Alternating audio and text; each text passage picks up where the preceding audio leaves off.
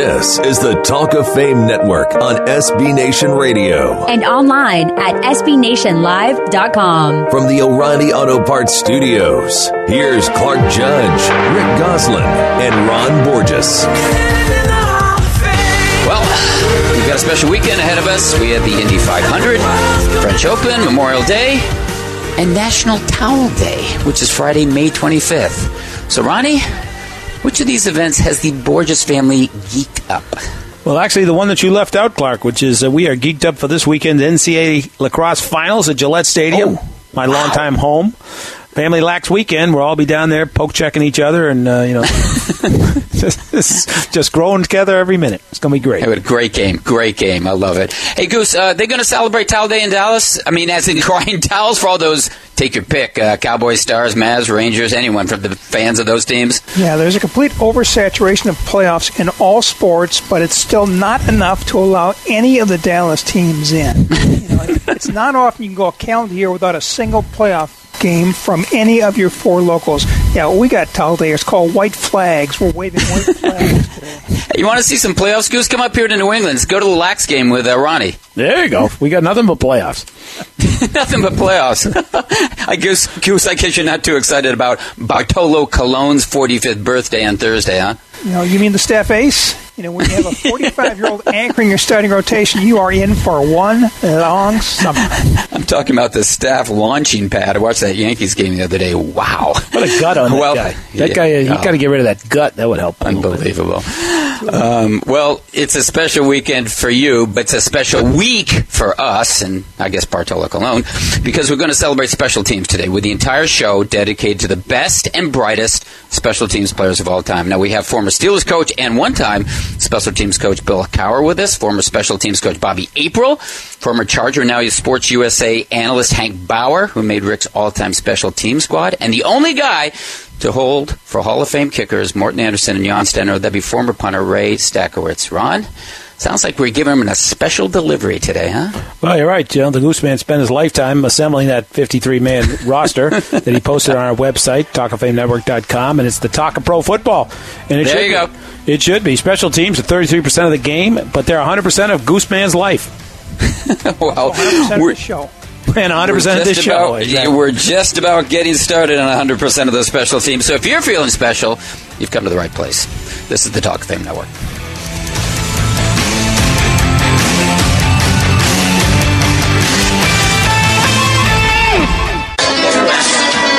This is the Talk of Fame Network on SB Nation Radio. From the O'Reilly Auto Parts Studios, here's Clark Judge, Rick Gosselin, and Ron Borges. Welcome back to our NFL Special Teams theme show. We'll spend the next 2 hours discussing what's considered, or supposed to be considered at least, 1/3 of the game of football, albeit a forgotten third. And that's special teams.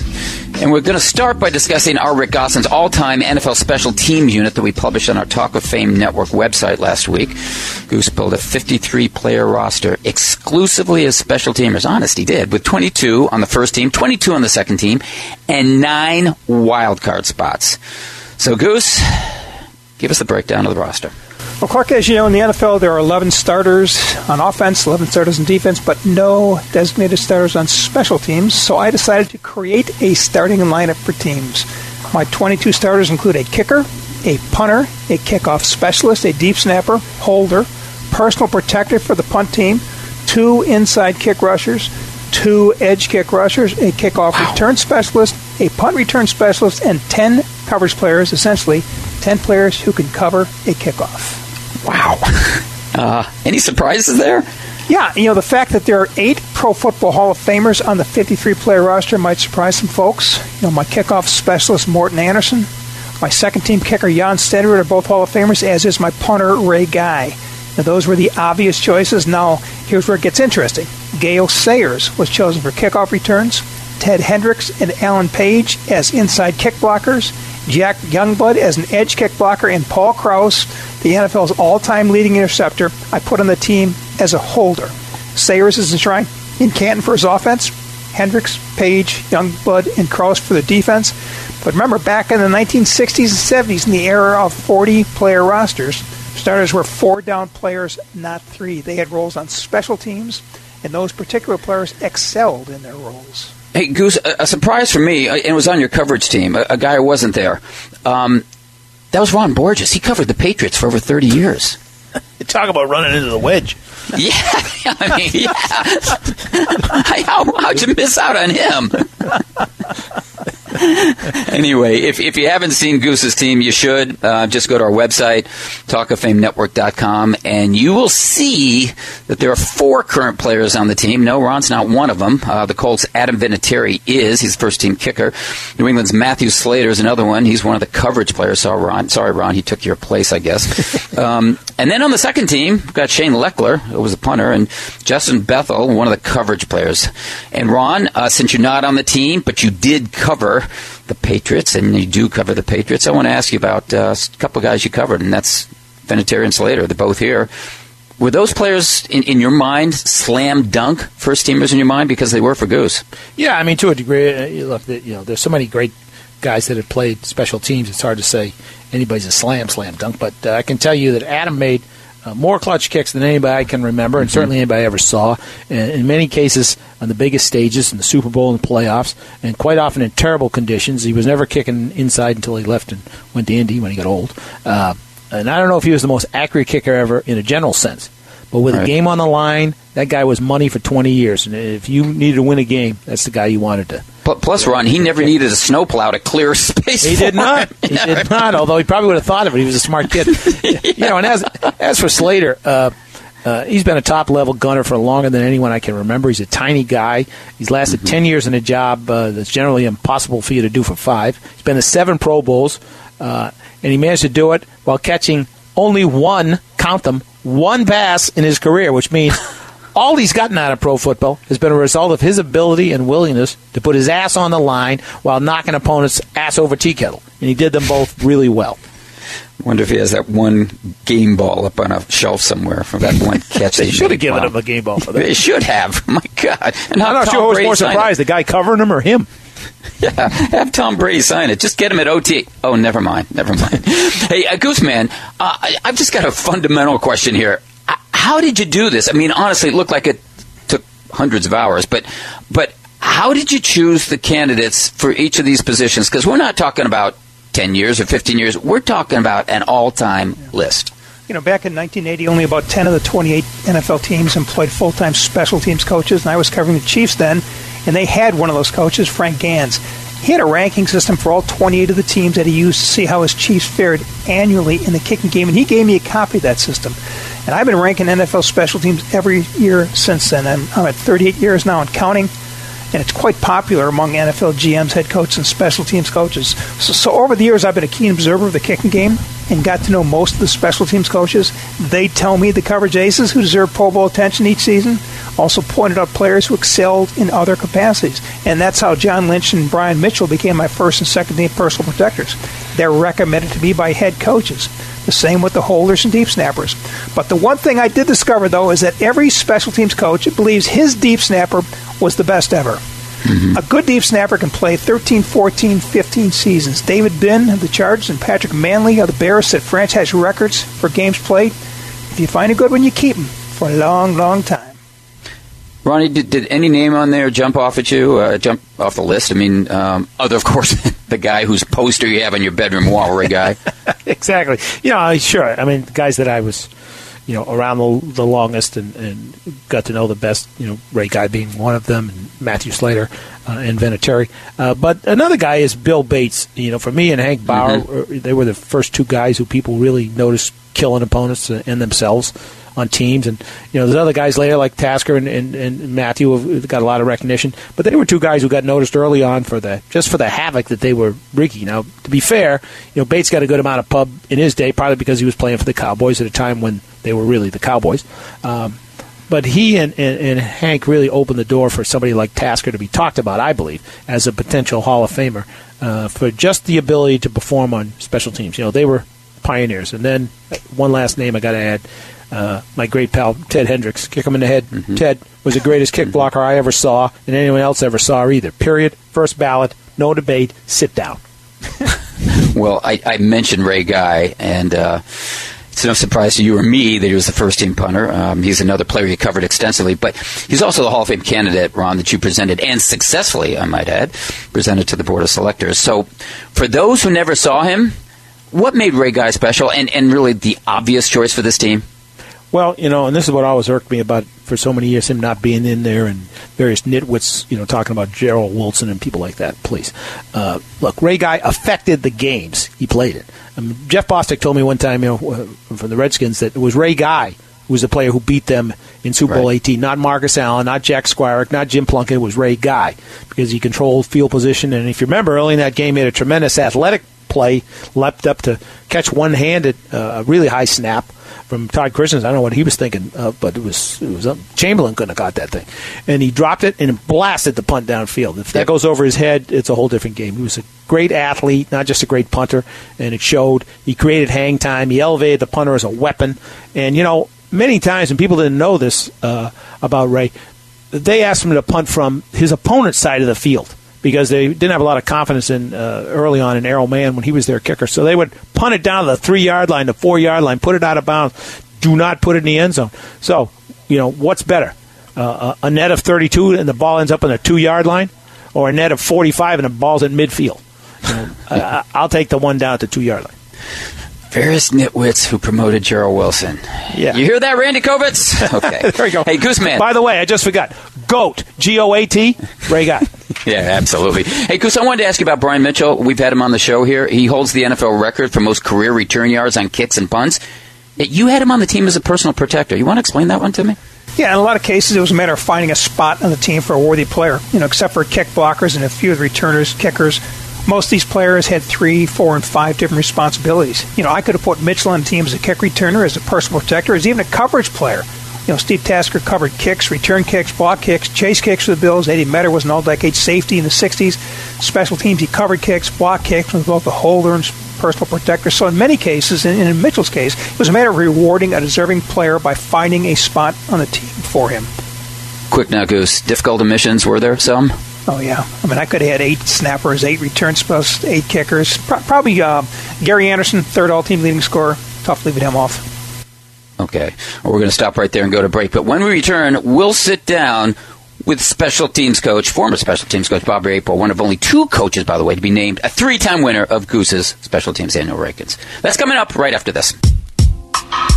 This is the Talk of Fame Network on SB Nation Radio from the O'Reilly Auto Parts Studios. Here's Clark Judge, Rick Goslin, and Ron Borges. Our next guest spent 26 years in the NFL coaching special teams with 9 different teams. Twice he was named the NFL Special Teams Coach of the Year, both times with the Buffalo Bills. But more importantly, he's one of only 2 coaches who were 3-time winners in our Rick Goslin's annual special teams rankings, along with Brad Seeley. Plus, he coached the special teams of 2 Super Bowl teams. That would be the 1995 Steelers and the 2001 Rams. Bobby April, what a long, strange trip it's been. Welcome to the show. Hey, thank you very much, Clark and Ron. Good to talk to you again. Rick, congratulations on that article of the all-time special teams unit. Man, that was fun to read.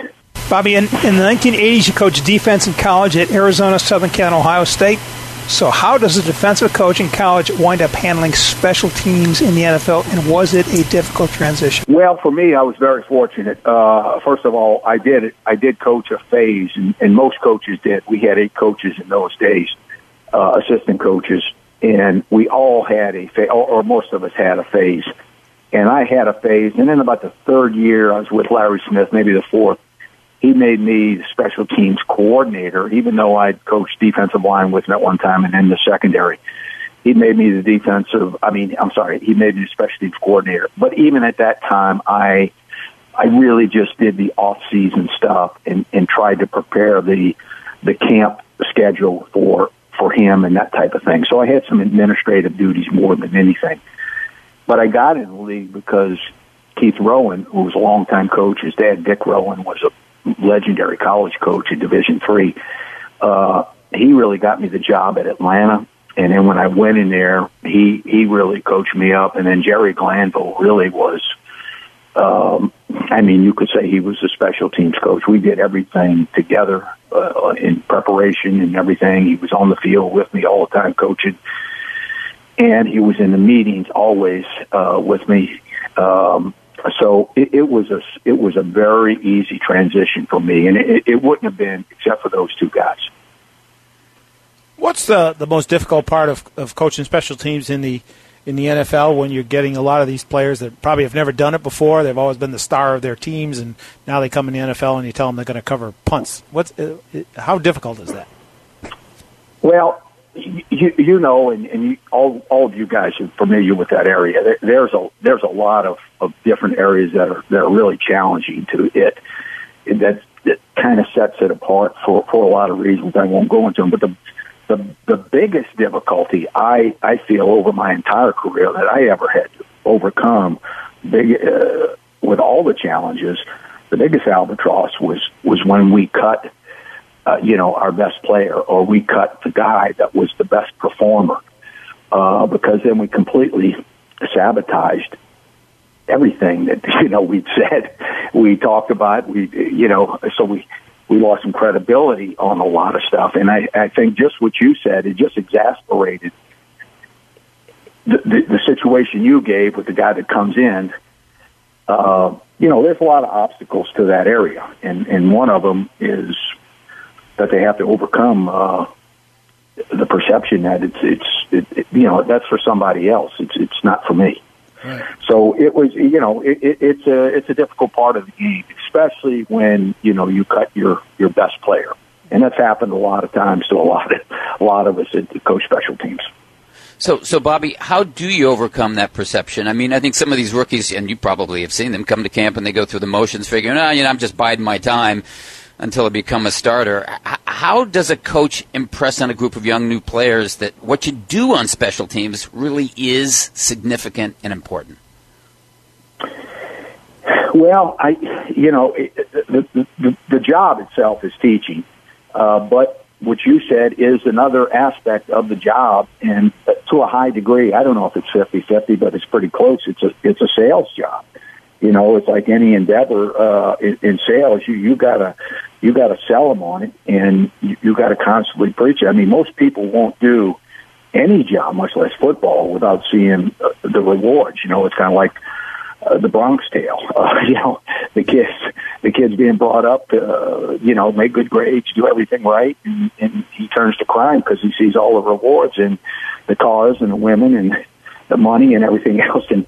And special teams is similar to that. There's a lot of selling. There's a lot of selling on the what can happen for you and your development, and what can happen for the team. That when we win, everybody benefits. And outside of that, that's the selling I always try to do, and it was a big part of it because. It is a big part of it. You're not just teaching them. There's that motivational side, and then you always have to work with the administration because you start out with 95 guys. You go to 53, and then on game day you end up with 45. So there's an administrative deal, and like anything else too, the greatest strength is the ability to hire. So hopefully you hire those guys. Bobby, there are some key pieces on special teams, as you know: kicker, punter, deep snapper, gunner, returner. Which of the five is the most important in your eyes? So in other words, which of those positions would be your first choice to start building a special team unit? Well, Chuck Knox, and not Chuck Knox. I was thinking of Chuck Knox because he just passed. George Allen. George Allen said that the most important position on the field is the snapper, and by all rights, that's a pretty good assessment, because if you can't get that snap back, there's going to be a lot of bad things that happen. But with that said, that the varying degrees from you'll have to have a quality guy to do that, and he accommodates everybody else to do their job better. But there's very slight degrees of increments between the very best in the league and the next 10 guys. I'm not saying to the 32nd guy, but so that position is critical, and certainly it's overlooked like many of the key special teams pieces. But I think the kicker right now, and even going back, I go back to the 95 Pittsburgh Steelers team, and I watched it, and probably because I was sensitive to it, but Norm Johnson was just such an integral part to that team. You know, we were pretty much a ground attack and conservative in some ways. And Norm was so good. I mean, he was like 83%, but you know, he led the league in field goals. He kicked a bunch of game winners. We led the league in starting point on kickoffs. So his kickoffs and his field goals were just so huge that he was a really, really important guy on the team, and I thought more important than anybody we had on special teams. And so I kind of go based off of that, but kind of in general. You know, they're the golden goose that scores points. It's funny, though, you mentioned that the snapper. And I remember when Parcells first came to New England, Bobby, one of the first guys he brought in was an old center, you know. And I said to him, what the hell are you bringing this guy in there? You got 50 holes there. What the hell are you bringing in him? I'll never forget it. He said, I am not going to be held hostage by that position. We can't start the game if we can't snap the ball. I've never forgot that, Yeah, so, you know, if Parcells and George Allen say snappers the most important position, forget about what I said about it. Hey, those two guys know football as good as anybody. You've gone through a lot of players, seen a lot of players, obviously. Who's the best coverage player you've been around, and what made him special? Well, boy, you know, that's always tough because if your listening audiences have some of my guys, a bunch of them probably think they are. And they would, I'd like to say there was a tie of about 20 guys. But, you know, looking at your article, I had three of those guys, Albert Shelley and Fred McAfee, and I had Rufus Porter, but he was right. It was the second to last year. He wasn't playing teams like he did in Seattle, but I knew he was a great special teamer. So I would, you know, just to, because I want to answer your question, I think Albert Shelley was was the best. He was the best, and he, you know, you recognize him. And boy, I'm so glad you did that article because, man, I was so happy for all those guys that got that recognition because they deserve it. You know, all of them were such warriors. But Albert was so, you know, so strong, so fast, so tough, so determined. He was just almost impossible to stop. You know, whether he's double teamed or not, he was fearless too, and he was a tough guy, a good character guy, but boy, tough. And I you know, he kind of set the standard that, because that was my first year coaching, and he was already really good, and then he went on and made a couple of Pro Bowls, you know, after that. And but he was, I would say, I'd have to say him, and I'm going to agree with you on that. Have him on there. Out of a lot of guys that are good coverage guys. Albert was good, and Fred McAfee had such a passion, love for football, and enthusiasm. He raised the level of special teams by his play and his leadership. Hey, Bobby, we've got about 30 seconds left. Which return specialist gave you the most trouble? The guy I always feared the most was Josh Cribbs, and there's so many great ones, but Josh was just boy, was he fun to watch. He was so tough, you know, so physical, so determined. He was great. Bobby, thanks so much for the time, and honestly, thanks for reminding us about the value of the kicking game. Really appreciate it. Well, I appreciate being on, and thank you for having me. Thanks, Bobby. Thanks, Bobby. That was former special teams coach Bobby April. Up next, another former special teams coach, Bill Cowher. You heard me right, Bill Cowher. This is the Talk of Fame Network.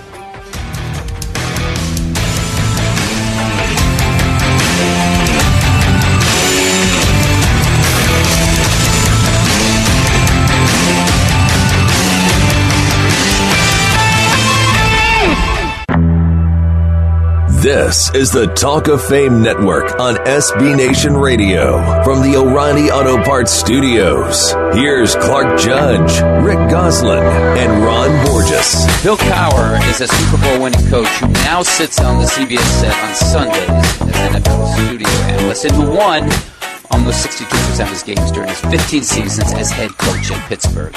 But long before he became a head coach, and long before he even became a coach, period, Bill Cowher was chasing kicks as a special teamer with the Philadelphia Eagles and Cleveland Browns.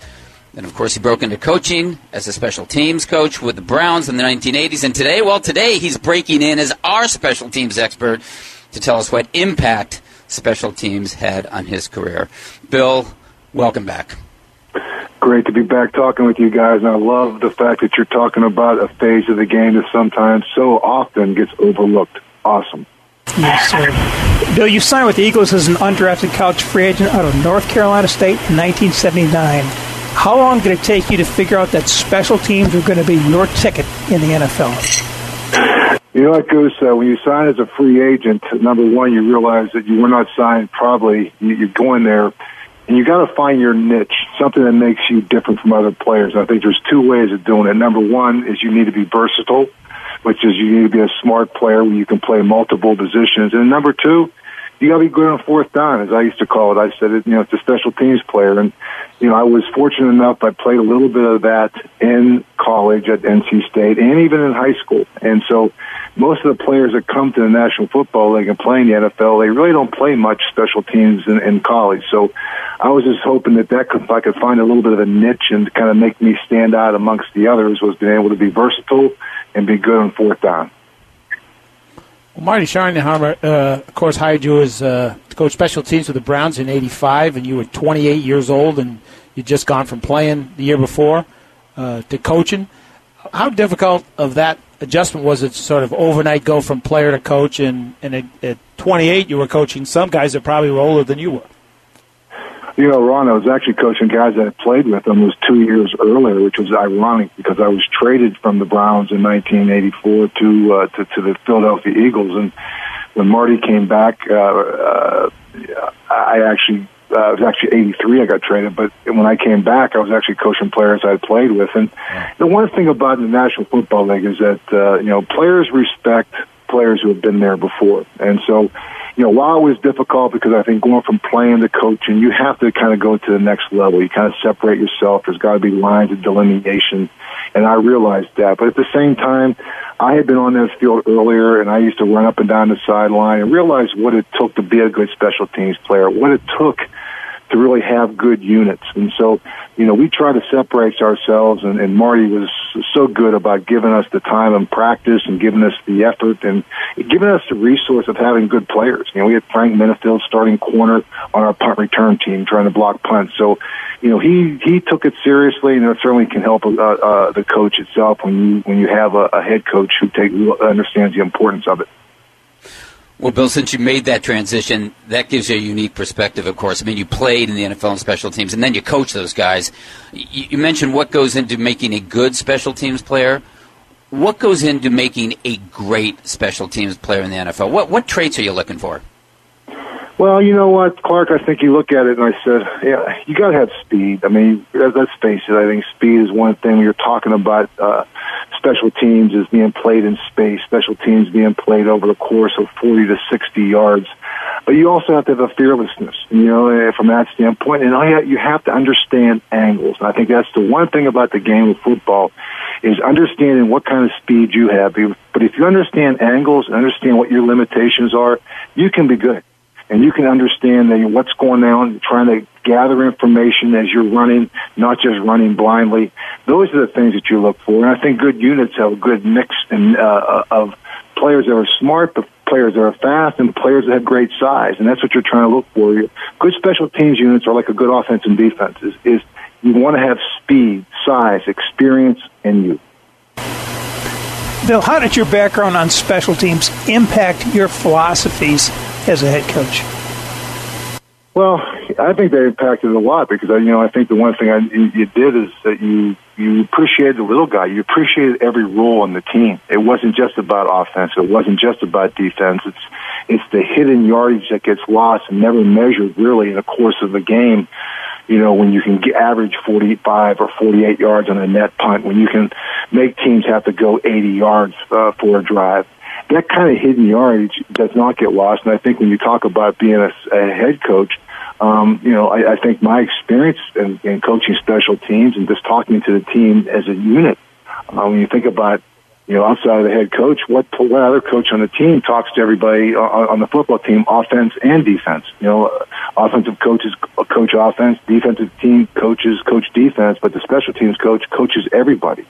So I just always thought that, I think yardage, the hidden yardage is so important in the game when it comes down to the end of it is, the ability to shorten the field and lengthen the field to your advantage, I think is really an integral part of the game of football.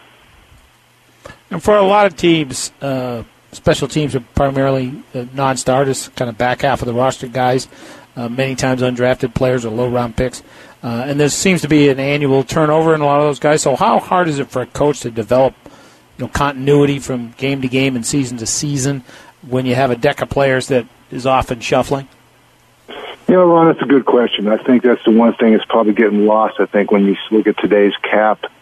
I still always feel like we had a core five, a core five of guys that you could build around. That these were guys, just like you have great offensive players that take them into to watch tape. Good special teams players are watching tape. They're looking for that little bit of an edge, or looking for some kind of clue that can get them to understand what the concept of the return is, what the concept of the coverage is. And so, I think getting that core there. But the one thing is, I'll say this: every coverage element starts with the kickers. Every return starts with the returners. So you got to have two good kickers and returners, and I think from there, what you're trying to do, I think, is accentuate the strengths and mask the weaknesses. Bill, I'm just wondering here, Bill Belichick, John Harbaugh, and you all started in the NFL as special teams coaches, and you all went on to win Super Bowls, as we know. And you've addressed what makes a special teams coach prepared to be a head coach, because he coaches everybody, as you said. But here's the question I've asked for years, and I don't understand. I asked John Harbaugh this question. Why don't more special teams coaches get that opportunity? I really thought when Harbaugh won the Super Bowl in 2012 that something would happen. There might be a breakthrough, but there wasn't. I think it's a good question, Clark. And I think the one thing is, sometimes, it does get devalued. I mean, we keep talking about every year we're going to take away the kickoff, let's take away, move back the extra point. The safety issue has become such a big part of the game. And so the one thing I think, even with that being said, it's even more, to me, good special teams that are done year in and year out should be looked at, because these are coaches now who are adapting to the game, the ever-changing game, which safety has to be in the forefront of everything we do. And I get that. And I agree with you. I think we have to sit back and take a greater look, because you're talking about a philosophical approach to the game where you're trying to bring offensive and defensive players together, which is the same thing in your same role as a head coach is. And that's why, you sit there, and it's interesting you said that, because you look at Bill, you look at John, you look at myself, you're going to probably hear some of the same concepts involved when you're talking about the meeting in terms of everybody doing their role. No one person is bigger than the other. And I think the value that we put on a special teams player and special teams play in general, we realize how integral a part it is in winning football games. So I agree with you from that standpoint, Clark. I think there should be more opportunities for special teams coaches. Just give them a chance to get in the room, listen to them, look at what their stats are, just like you do with offensive coordinators and defensive coordinators. But you know what? Hire a person. Don't just look at them. Make sure to listen to a person, because sometimes there are some special men out there who have a way to resonate with players. Most rookies come in thinking they're going to be stars, and that special teams are just a necessary evil until then. Unless you're a high draft pick, you're going to have to play special teams. As a head coach, during training camp, could you see the light bulb going on for some of these guys that, hey, I'd better figure out this special teams thing or I'm not going to be here? Yeah, I mean, and I think, Goose, that's the point. I mean, because some of these guys have never done it before, which goes back to the importance of special teams coaches. I go back to what we were talking about before, what Clark said. He said, these are also not just guys who are coaching special teams, but these are guys who are trying to teach people who's doing this for the first time. And so, for some of these guys, you have to pull them aside and say, listen, this is your niche. This is where you're going to be. Hey, I had Yancey Thigpen before he became a Pro Bowl receiver. He was covering punts. He was a flyer. He was number 3 on the kickoff team. We had Orpheus Roy, who was a defensive lineman. Just run down the tracks. Run down those tracks, and that's what you're going to cover kickoffs for. So these are the guys that, to me, that's, you pull them aside and you tell them how important it is. You sit in every meeting as a head coach. I never miss a special teams meeting. I wanted to sit in the back because I wanted them to know how important it was, not just to them, but it was important to me. And so if they knew it was important to me, then I knew it would be important to them. So, it's special teams, an integral part of the game. Again, all the hidden yards involved with it, and I just think it's one of those elements. It truly is the third element of winning football games.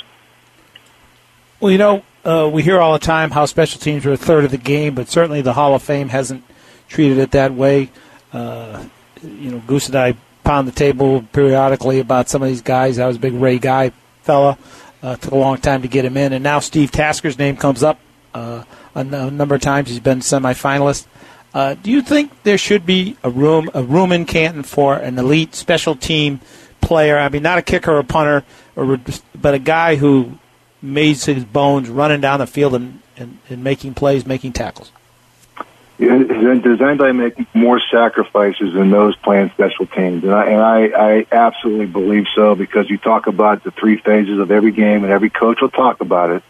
There's offense, there's defense, and there's special teams. And usually if you win 2 of those 3, you're going to win the football game. And, and to have great special teams, you got to have special players. And sometimes you have special guys like you talk about with Steve Tasker, Hank Bauer. These guys were game changers. These were guys that you had a game plan for. And you talk about Hall of Famers, right? You're talking about people who had presence on the field that you had to change your game plan for because they were that special. Well, that's true about a lot of these guys that you guys listed in those 100 top special teams players of all time. These were guys that, they could change a game with a return, with a coverage, and we see it day in, day out, knocking the ball, keeping the ball from going into the end zone, a down punt that's inside the 2-yard line, and it suddenly changes the whole field position of a game. So there is no question in my mind, Ron, that sometimes I think that's one element of the game that's gotten overlooked, and I think I said, unfairly been devalued, because I think a good special teams player can have it make a difference in winning and losing football games. Hey, Bill, this was special for us. Thanks so much for the time, and we'll catch you this fall on CBS. Thanks again. Thanks, guys. Thanks, Bill. Thanks, Bill. That's former Steelers head coach Bill Cowher. Up next, it's a 2-minute drill. You're listening to the Talk of Fame Network. This is the Talk of Fame Network on SB Nation Radio. From the O'Reilly Auto Parts Studios, here's Clark Judge, Rick Goslin, and Ron Borges. Well, we're closing in on the first half of our show, so it's time for us to do something special. That's the 2-minute warning. That's right, it's the 2-minute drill with Rick calling this week's shot. So, Gooseman, let's get going. Terrell Owens will receive a bust in Canton in August and hopes to be back on an NFL field in September. Should the Hall of Fame Selection Committee reconvene for a revote on his candidacy? Yes, sirree, but it should have done it back in February. Please, no. I can think of some other guys I'd rather have a revote on. The NFL is awarding future Super Bowls to Phoenix and New Orleans this week. What 2 cities would you have chosen? Easy. San Diego and San Diego. It's easier than that. Viva Las Vegas. No, jeez. Nashville is a favorite for the 2019 NFL Draft. What city would you have chosen? And you can't use the last answer. Oh, no. Well, then I have nothing to say. Viva Las Vegas. Remember, Gooseman, every draft pick becomes a gamble. They have a cheetah club in Las Vegas, so I've heard. But how about New Orleans? What's a cheetah club? I don't know. I just hear about these stories. The Gooseman Patriots enshrining tackle Matt Light in their Hall of Fame. Who would you have enshrined? Paul Revere. Leon Gray, the greatest left tackle they ever had. He's light years ahead of Light, and he couldn't carry his jockstrap in a large bag. No disrespect. Hard Knocks will feature the Cleveland Browns this summer. Which team would you have featured?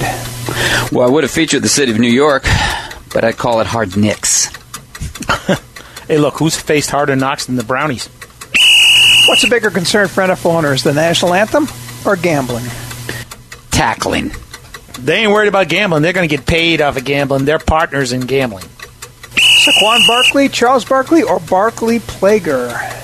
Barkley James Harvest. That would be a prog rock English band, guys. Barkley Center, home of Brooklyn boxing. Johnny Manziel won a Heisman Trophy. Will he ever win a Grey Cup? Only if it's served after closing time. I don't know if he'll win it, but his coach will win the Gray Hair Cup. What lessons have the Detroit Lions learned from the hiring of Matt Patricia? Never hire someone from New England if Tom Brady isn't attached to him. Don't use a search firm to find your coach. Hire TMZ. That's the end of our first hour, but there's more to come with former special team star Hank Bauer and the only guy to hold for Hall of Fame kickers Jan Stenerud and Morten Andersen. That's coming up here on the Talk of Fame Network.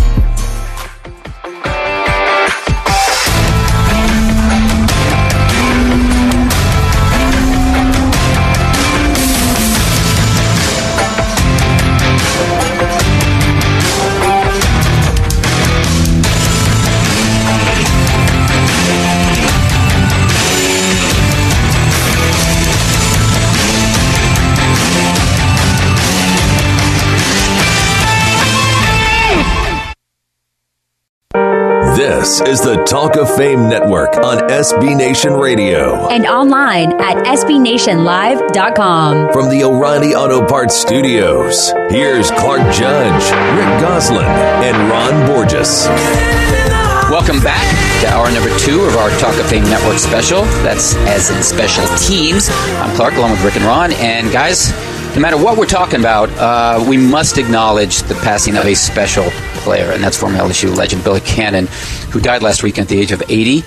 I know he's not in the Pro Football Hall of Fame, but he is in the College Hall, the Louisiana Sports Hall, and the LSU Sports Hall, and I imagine in Ron's Hall, since he played with the Raiders. He's in my room, right behind me.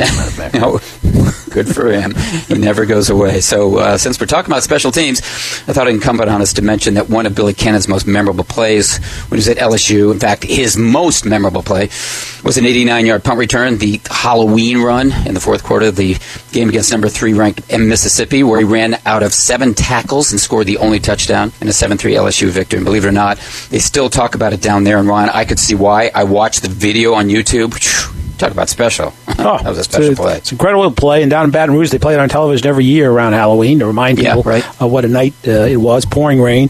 But you know what a lot of people forget about that game is that Billy Cannon wasn't done after that return. Mississippi drove down the field all the way to the LSU goal line right at the end of the game. One short run more, and they win. So what do? They add a Cannon to the Chinese Bandits. They put him in a defensive back. And who makes the game-saving tackle? My boyhood idol, the aptly named Billy Cannon, who exploded on Mississippi on offense and on defense. What a tremendous player and legend. Yep. And when I was a kid, man, I would have done anything to beat Billy Cannon.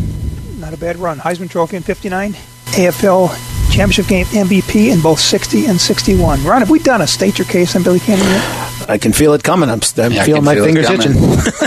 Of course, Gooseman, you know he was special for another reason, too. Not only is he an outstanding football player, he was the first major rookie signing by the AFL in 1960, and he was at the center of an historic courtroom battle. I think that Ron probably covered between the Houston Oilers and LA Rams, both of whom signed him rookie contracts. But guess what? The Oilers finally won.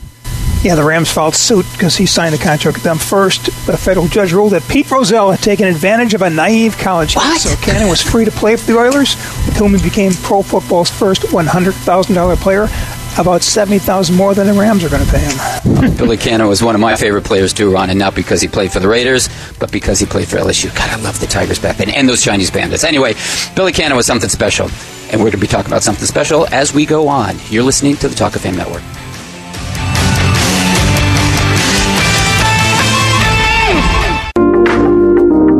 This is the Talk of Fame Network on SB Nation Radio from the O'Reilly Auto Parts Studios. Here's Clark Judge, Rick Goslin, and Ron Borges. Welcome back to a special edition of the Talk of Fame Network, and that's special as in special teams. But I'd like to mention someone or something else that's special, and that's a special player. Now, I'm talking about J.J. Watt, who was last year's NFL Man of the Year for what he did for victims of the flooding in Houston, and who might well be this year's repeat winner for what he offered to do for victims of last week's shooting at Santa Fe High School. And what he did was offer to pay for the funerals of those who were killed. And Ron, I don't care if this guy plays another down. To me, he's already in my Hall of Fame. Well, yeah, I mean, look, he's a Hall of Fame citizen. And really, as much a big deal as we make of the Hall of Fame, and it is a big deal, being a Hall of Fame citizen is really what it should be all about for all of us. And he certainly, has put himself in that position. A great player, but a much greater person. And Goose, the Man of the Year award. You can retire the Man of the Year award. Yeah, and that's what I was going to say. I mean, it seems like this guy's got a future after football, and it's basically in anything he wants, be it politics, football, TV. He really seems to have a knack for doing the right thing. I hope he stays out of politics. He's too good a guy. Yeah. Anyway, when we talk about special guys in the NFL, J.J. Watt's name should be at or near the top of the list. And not, I want to make sure you understand, it's not because of what he does on the football field. Okay, today we've been zeroed in on our Rick Goslin's all-time NFL special teams unit, which appeared last week on our website, thetalkoffamenetwork.com. And what was significant about it was that the thumbprints of Bill Belichick and Bill Parcells are all over it. I mean, look at the list. Adam Vinatieri, Randall Thompson, Matthew Slater, Larry Wiggum, Tatupu, Izzo, Benny Thompson, Ron Wolfley, you name it. Ron, you were around both of those coaches. My condolences. Was there emphasis on special teams that appeared, or that were apparent when you were covering them? Oh, yeah, certainly. I mean, Parcells always treated special teams players with great respect, and he made clear that games would be won or lost on how well those teams played. It wasn't just sense of bodies out there running around. I remember he brought Steve Diossi in late in his career to New England by recognizing his ability as a long snapper. And, Steve was one of the first guys he brought in there, not to play linebacker, but just to snap the ball cleanly and be someone who could impress, the younger players about the importance of special teams, and there wasn't just cannon fodder. And I think that bled over into Belichick. He learned from Bill and became a real believer in putting, many of his starting players on teams, which he does. They got 53 guys. He doesn't care. He puts often. I didn't always agree with that. I was there when Gronk broke his arm, blocking for an extra point, which he spent 3 days arguing with me trying to defend. And I have noticed this and mentioned to it several times since. I don't see him blocking those extra points since, and none of them are getting blocked. But it just shows you the importance that both guys put on it. They wanted their best players out there. So they treated them better than they treated you, Ron? Well, they treated everybody better than they treated me. Okay. Well, in the first hour, I know I asked you about Matthew Slater. He was voted to his 7th Pro Bowl last season, and that ties Hall of Fame candidate Steve Tasker for the NFL record for special teams performer. Ron, as you know, they drafted Matthew in the 6th round out of UCLA in 2008, and then at that time they listed him as a wide receiver. So, Ron, put your thinking cap on here for a second, if you can. It won't be easy. If you've got one, find it. If you it's a small cap. Did the Patriots expect him to compete as a wide receiver, or did Belichick earmark him as a special teams ace from the very beginning? I think they always saw him as if he was going to make it, that's what it was. And I know that he told me, and his dad confirmed that his dad told him before he went off to his first training camp, if you're going to make that team, son, you're not going to make it catching passes. You're going to be running the kicks, and you've got to take it seriously. What they liked was his speed, and the pedigree from his dad, of course, was Hall of Fame left tackle Jackie Slater, although the one thing he didn't get from his dad was size. He also liked his intelligence. He's a willing and competitive guy, but he wasn't just running down there blind, right from the start. They understood that he understood what they wanted him to do.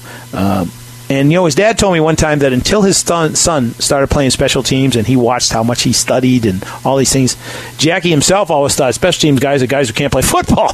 And that's why they're playing special teams. And then he realized how much more goes into it.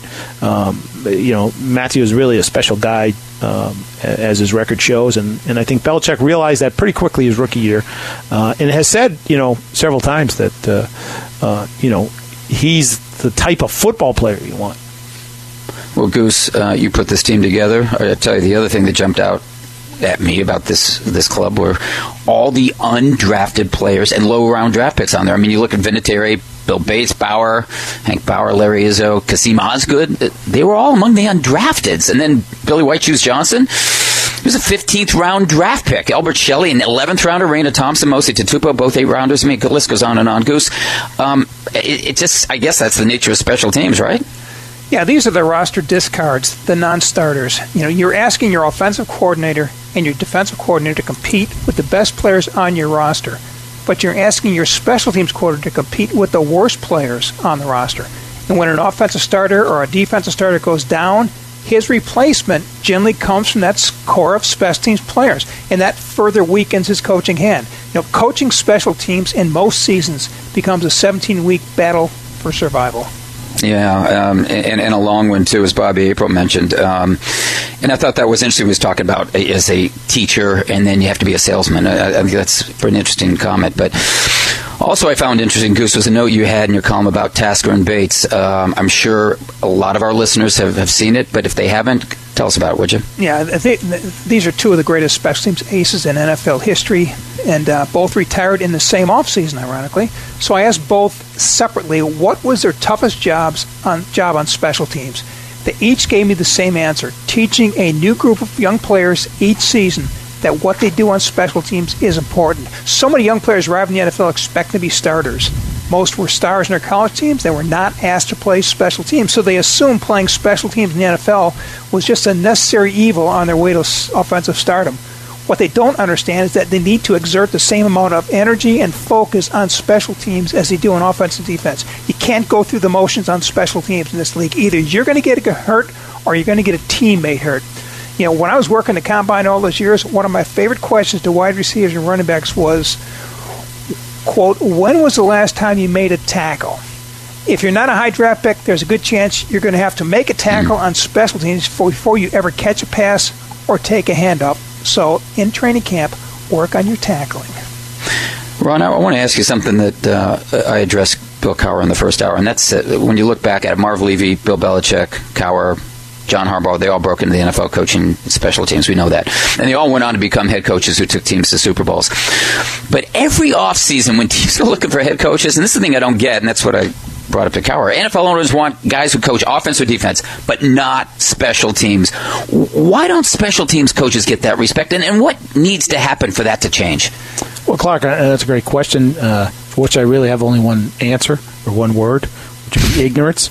Other than the head coach, the special teams coach is dealing with everybody on the team, because at some point, everybody's either playing on teams or they're backing up a guy who's playing on teams. So they're dealing with everybody. They're the only coach other than the head coach to address the entire team, usually on Saturdays. They have to plan and coordinate a number of different units, both offensive-minded units and defensive-minded units, so they have to understand the whole game.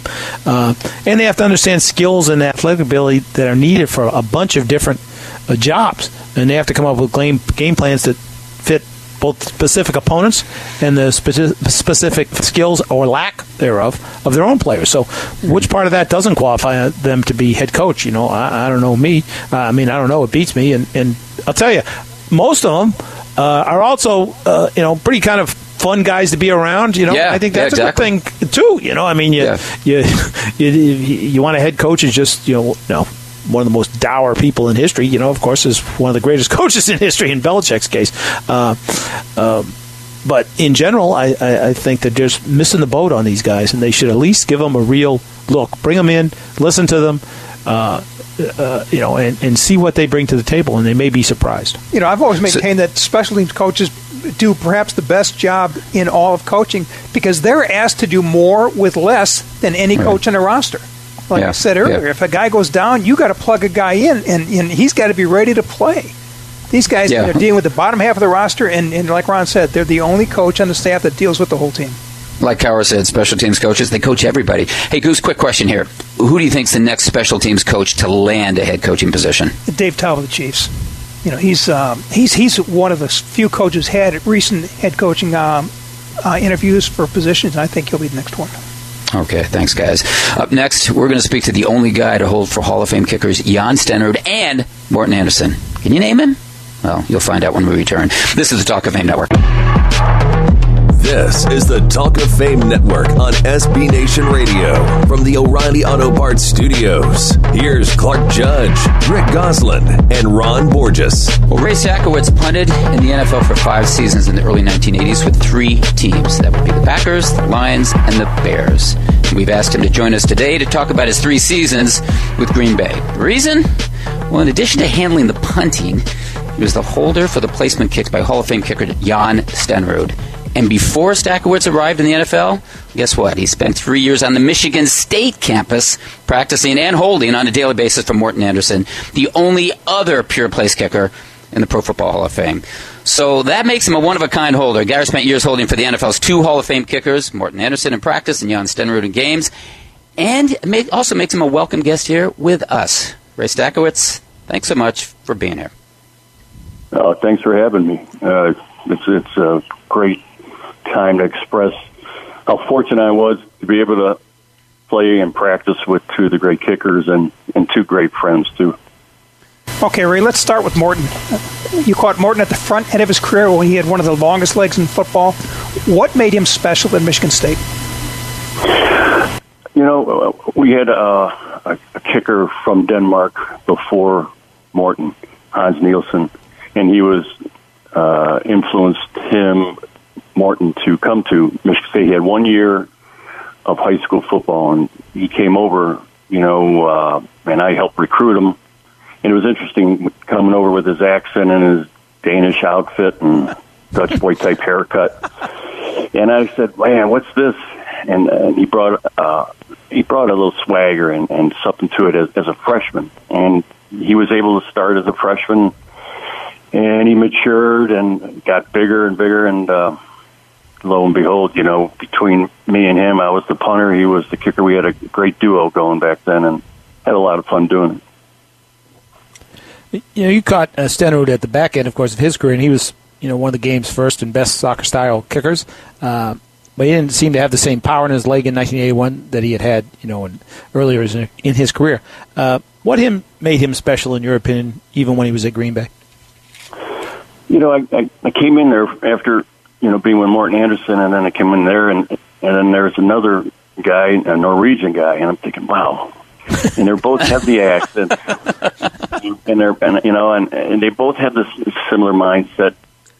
Both big guys, but Jan was older, and he just knew the coaches. He knew Coach Bart Starr was our coach, and he was like, his age difference made him like more part of the coaching staff. So everybody looked up to him, and he brought a leadership quality and a professional way of kicking. It was really interesting, being a rookie at the time and meeting all the guys.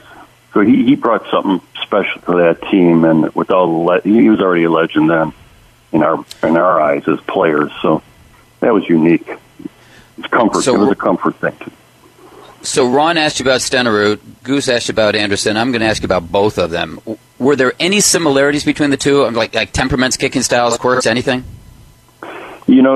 Both had similar size, long leg type guys. They both were athletes in their old country. What they did before, Jan with skiing and Morten, I think, did a lot of soccer, handball type things. They both had a temperament and a quality they brought from their hometown that's different than like a lot of American kickers I was around. So I don't know. There's something special about that. And then once they developed their swing of their foot, it was almost like, it reminded me of golfers. You don't want to over hit.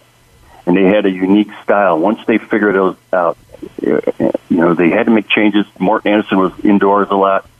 Jan and I were always out in the cold. But Jan figured it out. I'll tell you what, it was something to watch. Do you have a favorite Morten anecdote, maybe bad snap or something happened on a kick? Well, let's see. Well, the one thing that reminds me, Morten senior year was coming up, and I was playing with Green Bay, and we were playing in Detroit. He calls me up and goes, "Ray, I got to meet Jan Stenerud." So I got a buddy from Michigan State. I called him. I said, "You got to pick up Morten. He doesn't have a card. We want to meet Jan."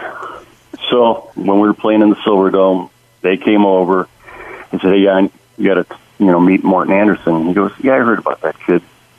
So I introduced him. Mort was like a little kid, of course, the accents and the foreign and all the talk. It was interesting. I had all my friends there, and we got on the bus, and Jan goes, "Man, that's one big boy." I go, "He's just starting."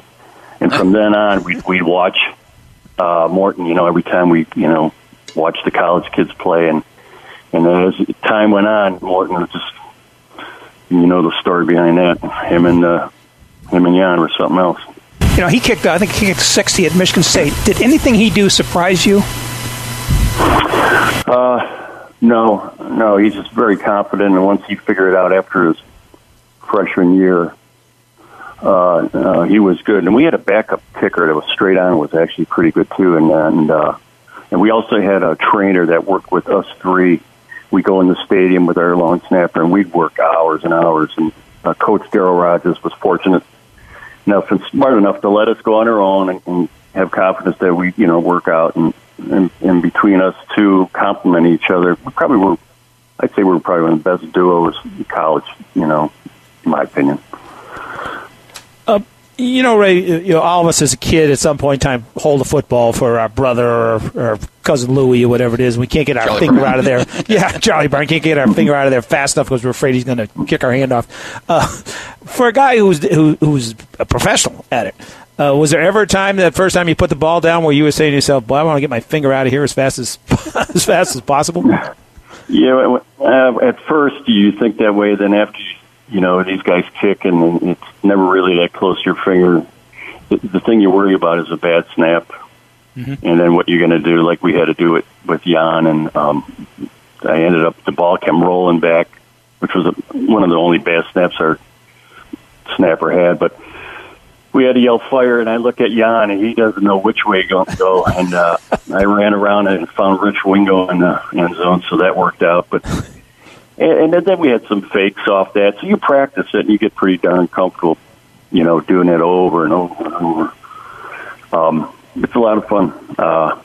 Jan, we'd always work out at double sessions, and then we'd go over to, there's a place where you can get some beers before you go eat your training table. And Jan and Lynn Dickey would always go there, and I was always thinking, man, they always have to have their 2 Miller Lights, So I asked Jan, I said, "Jan, why don't you just go out with us, at Saturday or whatever time we got off, He goes, "I can't go out with you young guys." And at the time he was 39. I just said, "Oh, geez, that ain't too old, Jan. Come on."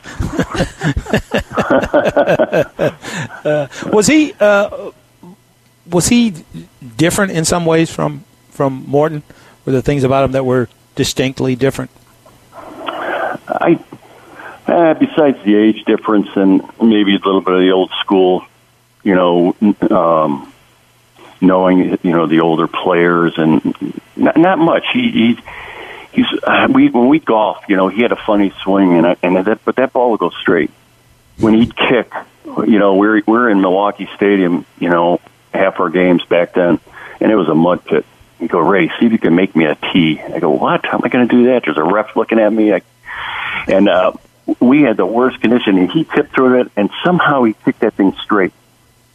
He didn't have, like Morton's kicks were powerful, and they come, almost like had a pull, and they come around a little bit, where Jan's were really straight. And that year he was 22 or 24 or whatever, and we played in some bad conditions that year, and man, it was amazing how he pulled that out. And I think a lot of it had to do with, his not his age, but his time in the NFL and confidence. And he brought in his favorite long snapper, and it worked out pretty good. Well, Ray, I know you said you caught Jan at the back end of his career, but in 1981, he had arguably the best season of his Hall of Fame career. He had a career best 92% of his field goal tries, including both of his attempts from beyond 50. Just wondering, how locked in was he then? For that type of weather conditions that year, and our team was pretty good, and he was able to mindset that it was amazing, actually, to see him every game concentrate and go over different situations in their practice and getting ready for that muddy field, at Milwaukee, the cold conditions. But he'd always keep me confidence and the snapper and, the combination of that and the kicking team, and he was able to do it. He also, we had another kicker, Eddie Garcia, who was a backup, which was unusual to have two kickers. And because of all of us working together and keeping Jan young with Eddie Garcia's strong leg, I think that was a kind of a booster for Jan, back then, and it worked out well. And I think Jan went on to play at Minnesota, did well there too. He finally got indoors. Ray, what was your all-time favorite hold, or maybe your favorite field goal? Probably the time where it was a missed snap and I ran around in and threw it. I think that was an extra point. I can't even remember. It was a touchdown or an extra point. We'll call it a touchdown. Yeah. Did you think a pitch That's what I tell back to Jan? No way, not the way he was looking. I said, I'm running this thing. And then we had some pass plays, I think, off the punt. It was fun. I tell you what, Coach Starr and all that put together a hell of a team. It's just too bad we just couldn't go a little further. Hey, Ray, we're not going to pass here, but we are going to run. We got to run to the next commercial. But thanks so much for the time. Really enjoyed it. Appreciate everything, and good talking with you guys. Thanks, Ray. That was former punter and holder Ray Sakowicz. Up next, it's former demolition man Hank Bauer of the San Diego Chargers. You're listening to the Talk Fame Network.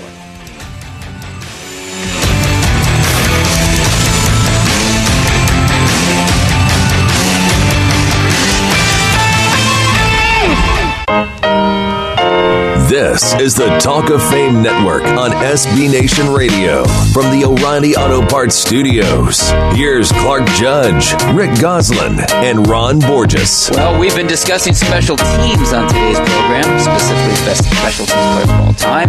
And today we have one of them with us. That's Hank Bauer, a terrific coverage player with the San Diego, not Los Angeles, San Diego Chargers. And he was so good, in fact, that he made Rick Goslin's all-time NFL coverage unit, largely for making what's believed to be a league record 52 special teams tackles in 1981, including 38 unassisted and 7 in one game. Hammer, always good to be recognized, right?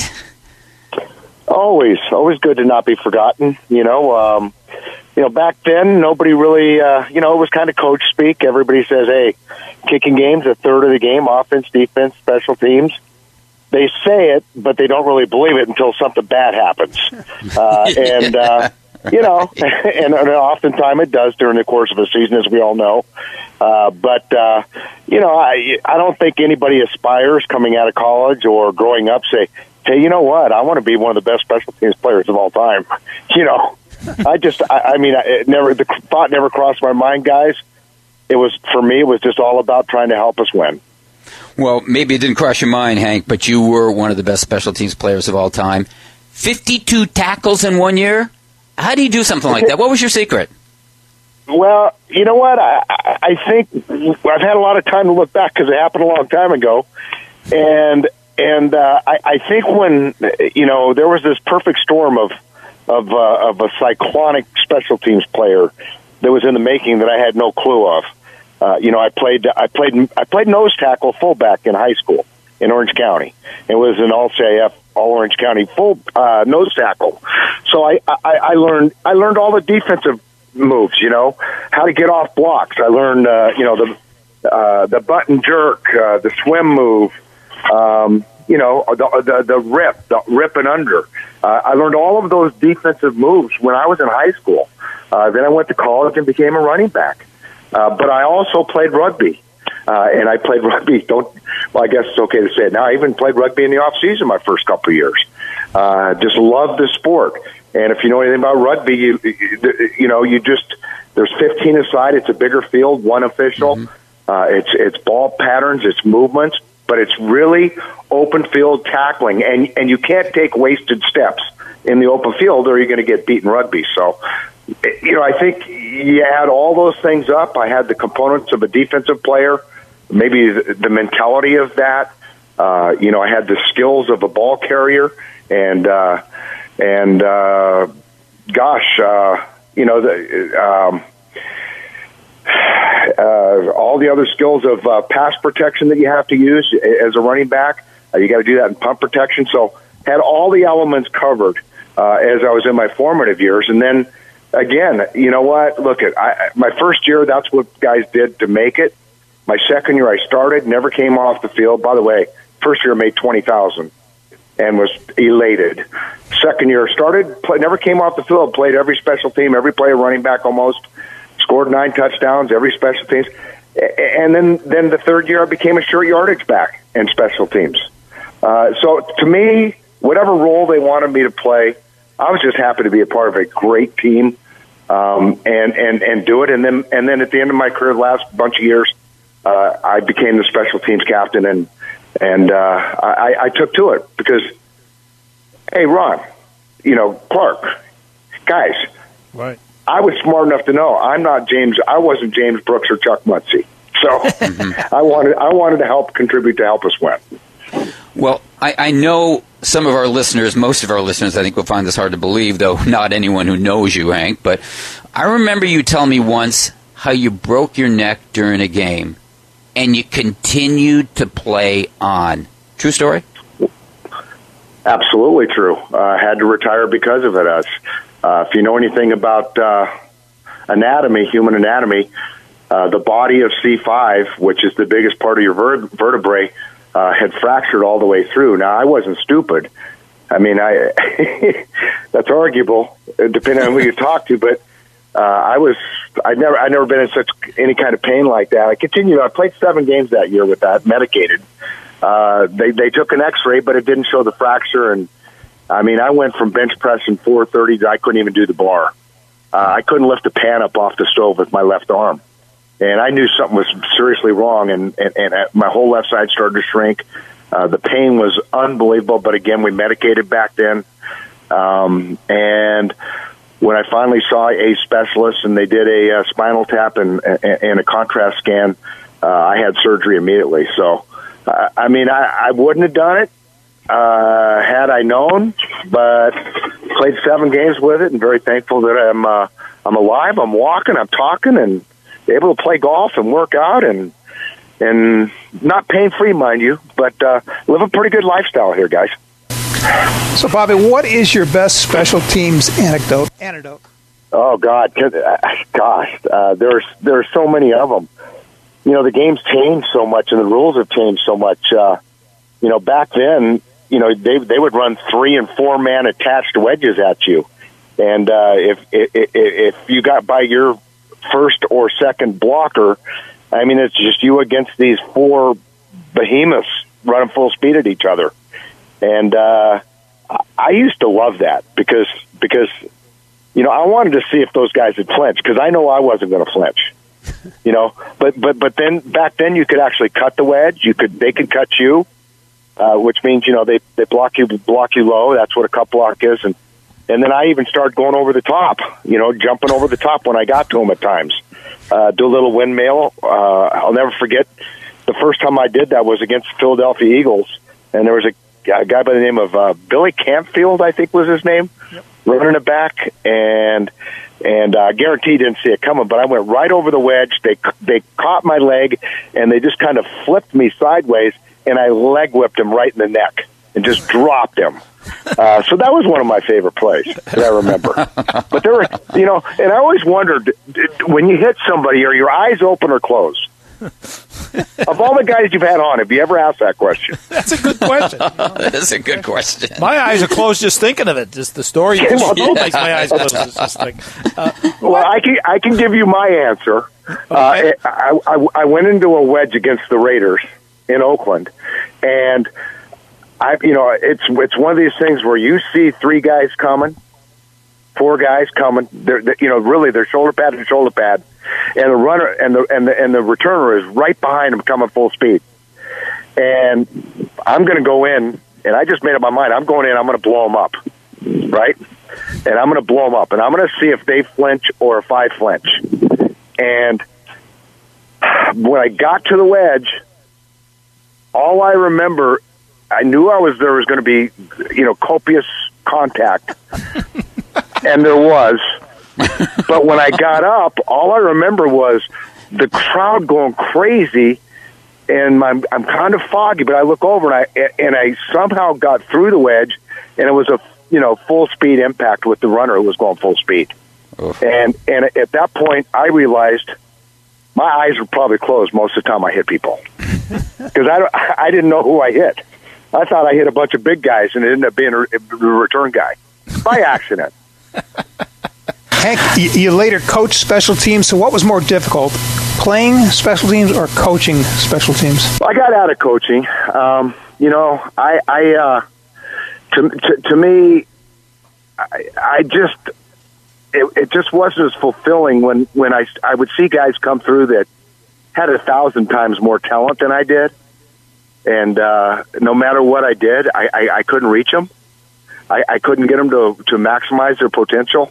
And that was really, really frustrating, especially when your job performance is being evaluated as such. Here are the guys; they're talented. What are you going to do as a coach to maximize their performance and their talent? And when you tell the front office, hey, by the way, Rick, Ron, hey, by the way, that kid can't play.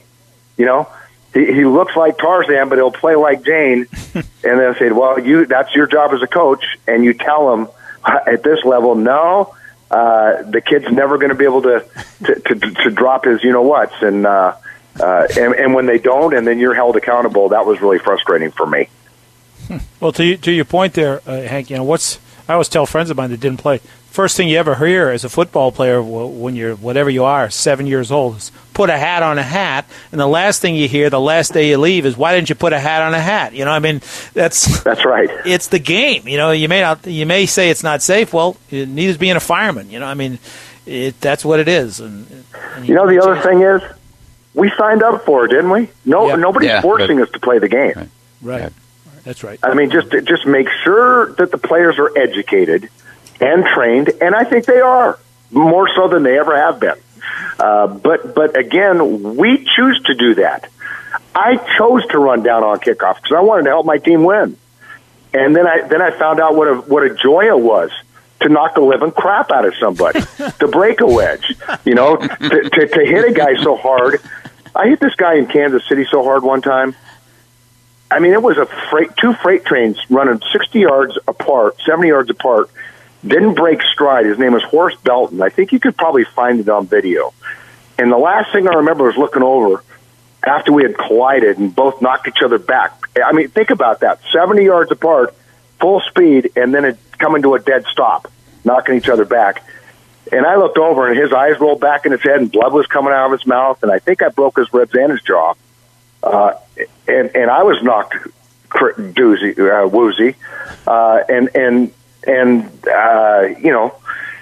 That's the last thing I remember. Those things were fun to me. Those are the most fun times I can remember. I wanted to test myself. I wanted to see how far I could take it before my body broke down. What was gonna break down first, my mind or my body? And my mind won out, obviously, because my mind made my body do things that human beings aren't supposed to do. AFC Championship game 1981, opening kickoff. Again, we're wearing yellow pants, just a jockstrap, no shorts underneath back then. I had a very severe stomach flu. I would like to apologize publicly to all the Oakland Raiders that played that day. I went down, and I didn't want to get cramped, so I took copious amounts of fluids, took a couple bags of IV before I went out. In opening kickoff, I hit this guy so hard, it came right out my back end. And it was, and then think about this, biggest game of your life, and people are watching. I played the whole first half like that, and every time I walked by the Raider huddle, I just had to back up and say hello to the boys. That was a game when they said, "Hey, Witzer, you played like crap." You're exactly right, my friend. Hank Bauer, always good to catch up with you. And remember this, RC, baby. RC, remain constant no matter how bad it gets, no matter how good it gets. Just remain constant. Thanks, Hank. That was former Chargers special teams great Hank Bauer. Up next, it's the 2-Minute Drill. You're listening to the Talk of Fame Network. This is the Talk of Fame Network on SB Nation Radio. From the O'Reilly Auto Parts Studios, here's Clark Judge, Rick Goslin, and Ron Borges. We're just about out of time, so Robert. That's the 2-minute warning.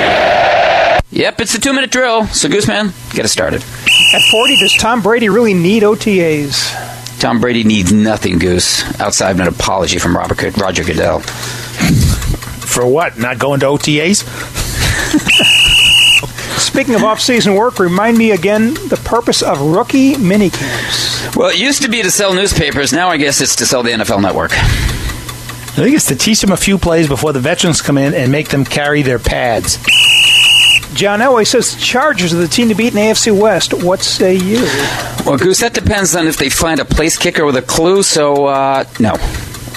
I say John Elway is speaking with forked tongue. What NFL team would most benefit from the signing of veteran tight end Antonio Gates? The Celtics. Patriots. Think how dangerous he'd be on the other side of Gronk. How soon before Lamar Jackson takes over for Joe Flacco as quarterback of the Ravens? As soon as Joe Flacco demonstrates he's not an elite quarterback. I would say that depends on how soon they can fix his GPS system in his arm. Troy Aikman, Daryl Johnson, Tony Romo, and now Jason Witten. Will a television booth be as close as any Cowboy gets to the playoffs in the near future? In a word, yes. You know, that depends on whether or not they own a ticket agency, and they'll be right there in the playoffs. Speaking of the Cowboys, Dak Prescott says he wants to be the best quarterback ever to play for the Cowboys. What are the chances he becomes as good as Don Meredith, much less Hall of Famers Troy Aikman and Roger Staubach? About as good as Tony Romo getting to a Super Bowl, Goose, in helmet and pads. Gooseman, that would be Dandy, but he's not going to be as good as Dandy Don.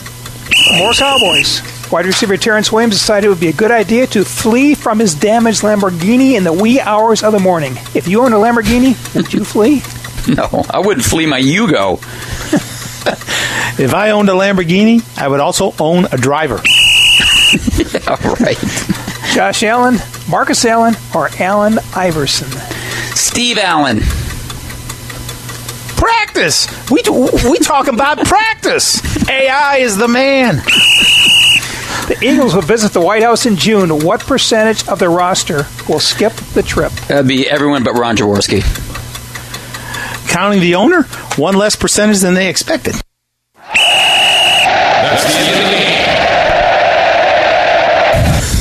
game. We'd like to thank Bill Cowher, Bobby April, Ray Stankiewicz, and Hank Bauer, the Witzer, for joining us, Robert Harris Jr. for producing us, and you for listening to us. If you'd like to hear this or any other podcasts, just go to our website, talkoffamenetwork.com, or look for us on iTunes or your podcast app. Otherwise, you find us next week at this time and on this station. We'll be here. We hope you will be too.